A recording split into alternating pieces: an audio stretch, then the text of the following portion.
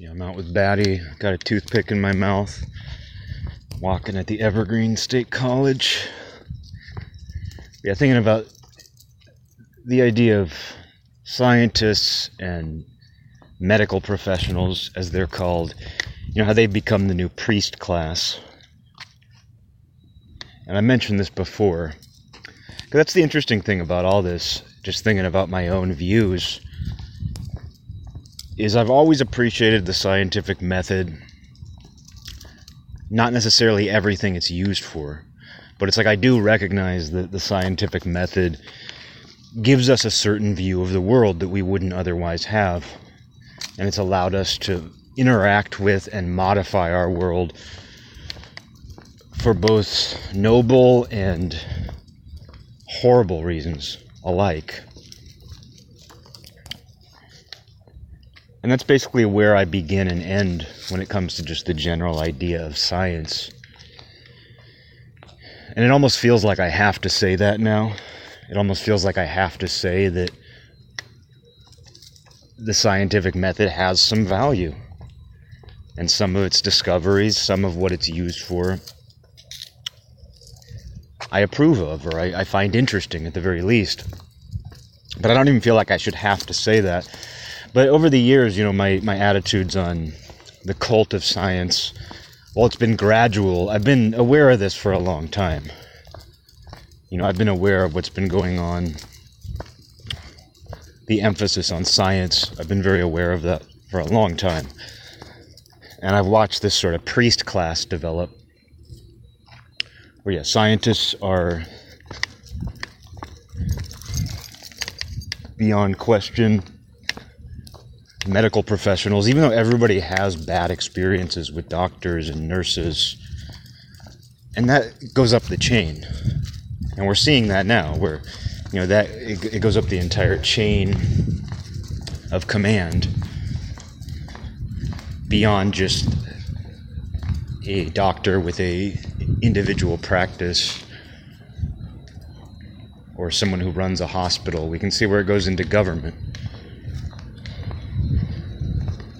And so we've all had those experiences, but yet we're supposed to accept, and not just accept, but support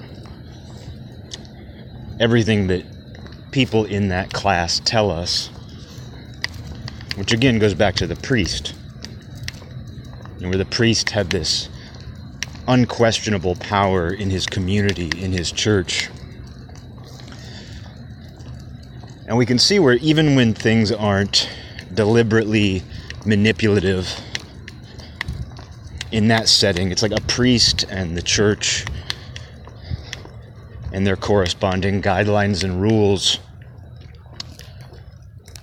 are open to interpretation or aren't always relevant to the modern world. And that's a big dilemma with religion, where people are continually having to interpret and reinterpret ancient text to determine whether or not it applies, how it applies. It's one of the dilemmas of any belief system, especially one that's been around, is that it's not just static. And so because of that, it's like nobody is infallible. Like beyond our fallen nature, beyond the fact that we as human beings are prone to corruption, even somebody who's doing their best is fallible. I don't know. When I said that a second ago, I might have said infallible. I don't know. But either way, people are fallible. They're fallen and fallible. So as a result, you can't trust the priest class for everything. You can hope that they serve a necessary function. You can gain spiritual insight from them. Your community might be better with them. You think in a heavily religious community, you think in these old neighborhoods where everybody's a Catholic, they all go to church.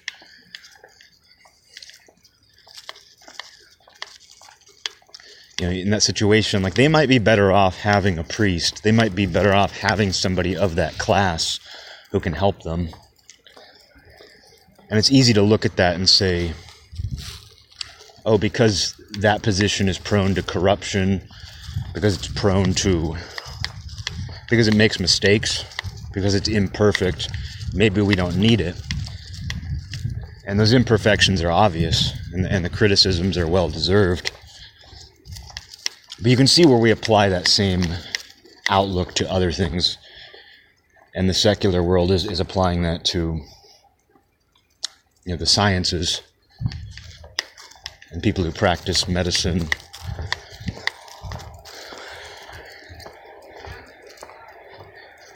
And it's weird because it's like I said, it goes up the chain of command, but it does start on a level where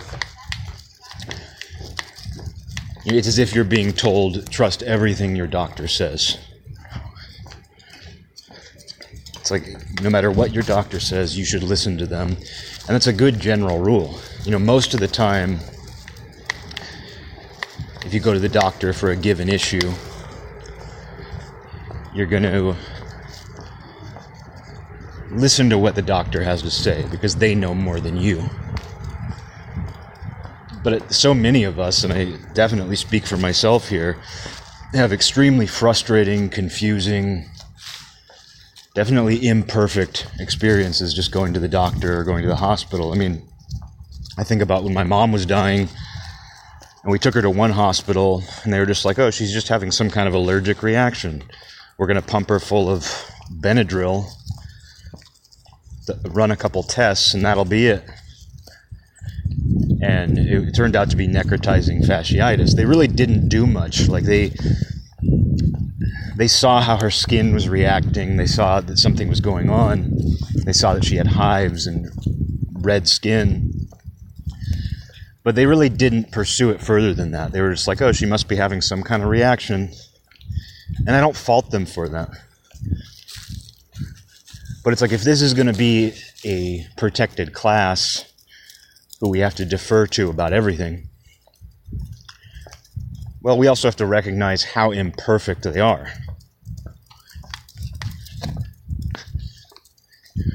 And again, you can use your own experience as an example. Like if you've had nothing but perfect experiences at hospitals and doctors' offices, well, you're lucky, because I don't think many people do. But that goes all the way up the chain of command. That scales. And so right now, we're being asked to listen to these people who have been figuring it out as they go along, for one. And they might be in a better position, and they're definitely in a better position than I am when it comes to understanding that. But you throw in politics, you throw in politicization, and we see where politicization completely corrupts the priest class. I mean, I used that example recently of South Korea after the war, rival monks firebombing each other. We can see where politics turned Buddhist monks into violent brutes.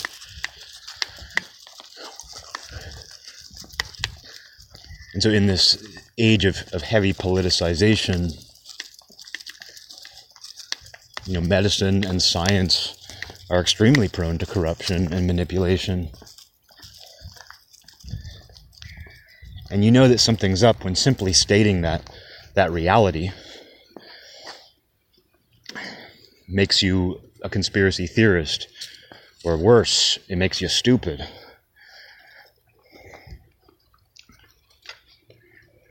And we're seeing this now with, anecdotes where a very famous celebrity,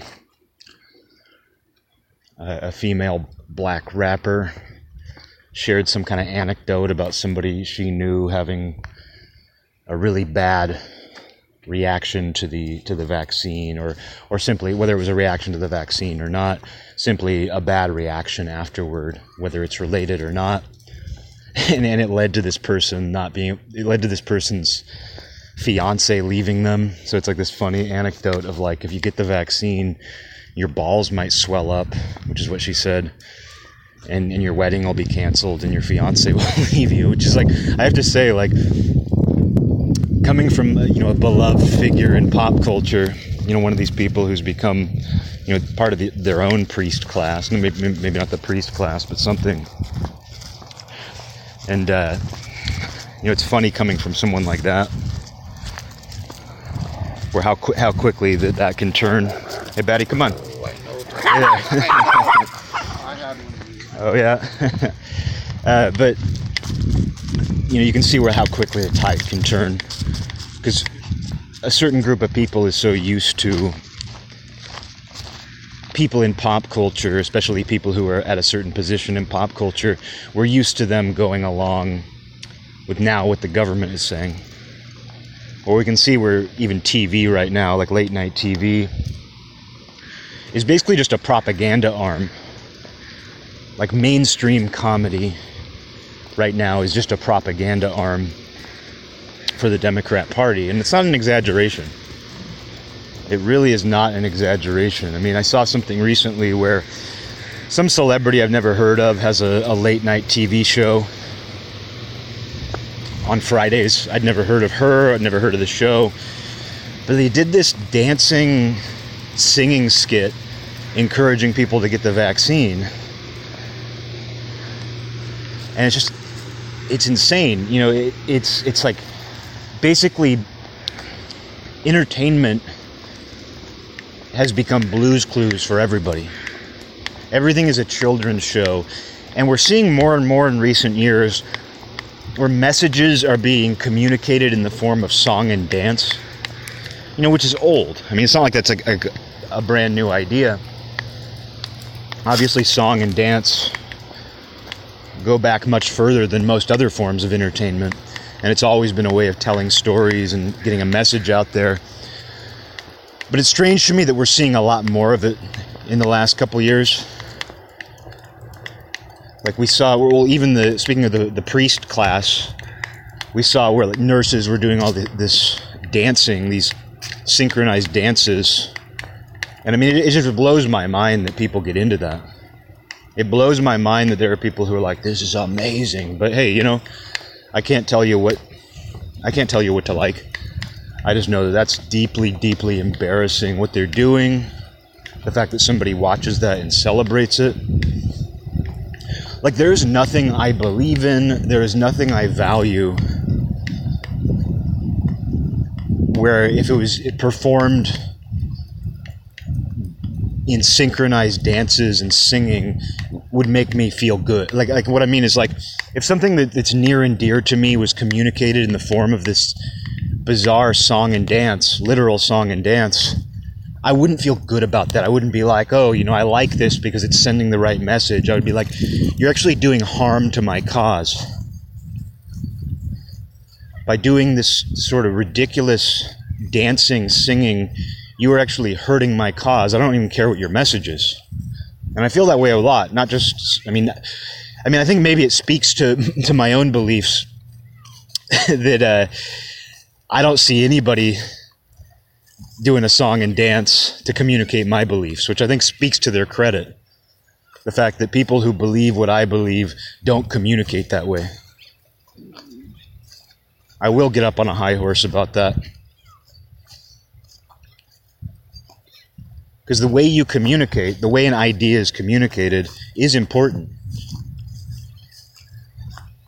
And the difference is too, like if I turned on the computer and a video popped up, because that's what happens, they just pop up. These videos just pop up. You don't even click on them. No, but really, if I clicked on something and I saw a video and it was like, let's say free speech.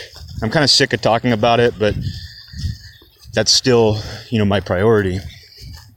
But like, let's say a bunch of people were singing and dancing, promoting free speech, absolute free speech. It wouldn't make me stop believing in that. I would just think, why'd you have to do it that way? Why'd you have to communicate that way? Same thing for art, same thing for music. Where it's just, you can, I don't know, I just see where more and more that sort of technique is being used, where it's like, if we sing and dance, that'll convince people. But to me, it just makes them more deranged. To me, it shows that they're poor at communicating whatever it it is they're trying to communicate. But we saw that last year during the initial coronavirus hysteria, where that it was getting promoted like nurses and doctors are heroes. And you know what? I'm not against people saying that.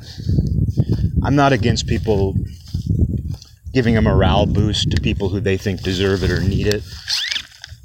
If I say somebody's a hero to me, I don't want somebody analyzing that and trying to prove me wrong. So if someone thinks doctors and nurses are heroes, more power to them. I think some of them are. But the way it was framed kind of made it out like this was this new priest class. These are our saviors. And I'm a broken record. That's the strangest thing about this cult of science to me, is where it's like, all of these things, climate change, there's increasing evidence, coronavirus itself, these are all the product of scientific meddling. And there's this tendency, when a scientific discovery is made, to act like, oh, this was just done in a vacuum. And if something bad happens, or if somebody does something bad with this knowledge or this discovery, it's not the scientist's fault. It's the fault of the evil governments. It's the fault of individuals. And that's an okay argument and everything, except that it's not applied down the board. And there's this tendency in the sciences to take credit when something is seen as good, when a discovery is insightful or viewed as beneficial to the human race. But then when it's used for ill, suddenly the sciences aren't blamed. They take no responsibility. It's like, oh, we didn't mean for you to turn it into a bomb. When we discovered nuclear fission, we didn't mean for you to turn it into a devastating bomb. So it's very easy for them to wash their hands. And we've seen that in the last year and a half, where people double down on these ideas,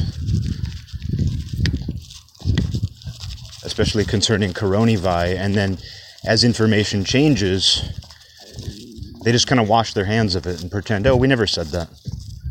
Or if they said it, they don't acknowledge it. There's a lot of face saving. And it's not that the sciences are any more corrupt than anything else, but they're very, the nature of them, like the money, the way that they're regulated, the way that they receive funding, makes them inherently biased. Hey, Batty, stay here. What are you saying? And so we can see where, like, some of the greatest scientific developments, the most significant scientific developments, happened under authoritarian governments. We borrowed a lot of our scientific knowledge from the Third Reich. We even hired scientists who had worked for the Third Reich. And we can see how they used those developments. We can see how the Third Reich used science.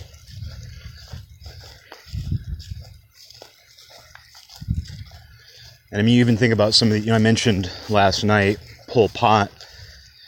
And the top guy under him, one of the top guys, was, I believe, a scientist, Comrade Duch. I don't know how to pronounce it, D-U-C-H. But he was kind of like the Adolf Eichmann of Cambodia, where Comrade Duch, I don't know how to say it, but he did all kinds of experiments on prisoners. And that's science. Doing experiments on political prisoners is 100% science. Trust the science. He could have said that. You can make that argument. You can make this sort of argument that, hey, we see what happens with animals. We see what happens with animals in laboratories. Trust the science. It's this sort of the ends justify the means. And of course, that's one of the difficulties of being a human being, is that sometimes you have to justify life that way. Sometimes you have to justify your decisions that way. You have to justify the world you live in that way, that the ends justify the means. But we know how horrible that can get.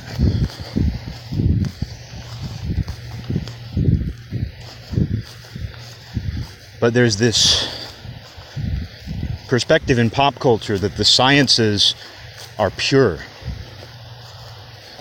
They're not operating at the mercy of more powerful forces that shape them and shape how they're used.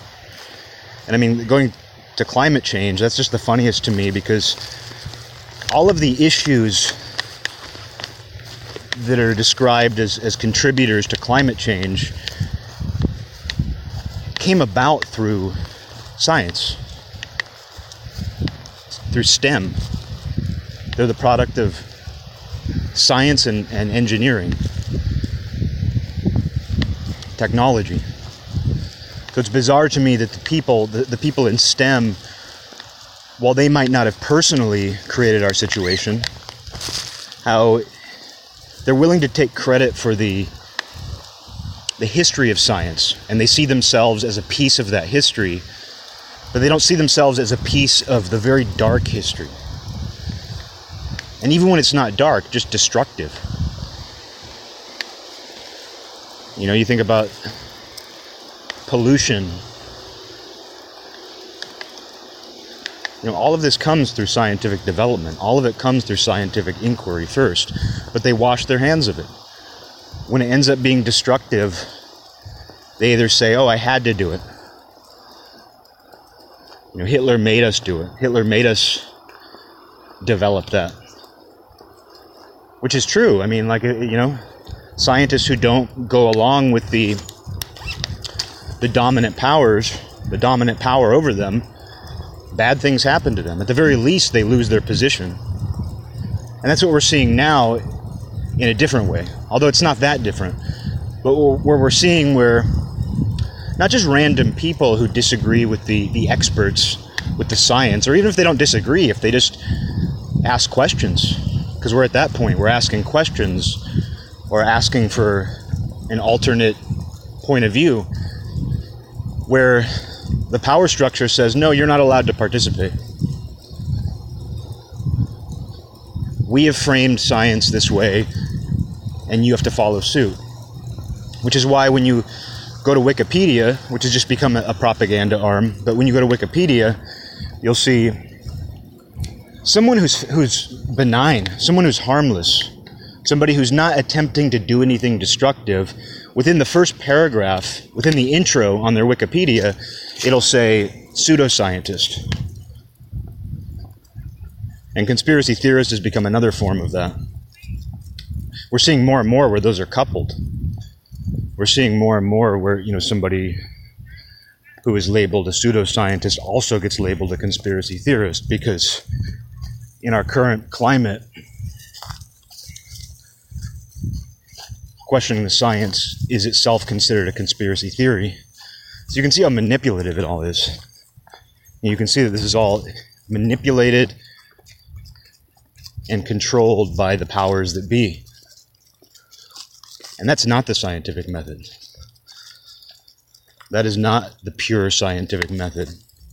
So anyone who pretends that that's what's going on, anyone who pretends what's going on is the product of pure science, is wrong. It's the product of capital T, the capital S, science, the experts, the priest class.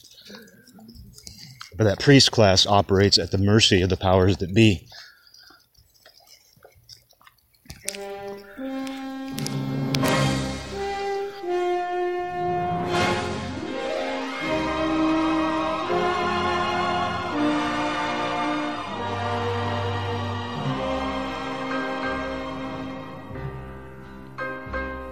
This land is mine. God gave this land to me. This brave, this golden land to me. And when the morning sun reveals her hill I see a land where children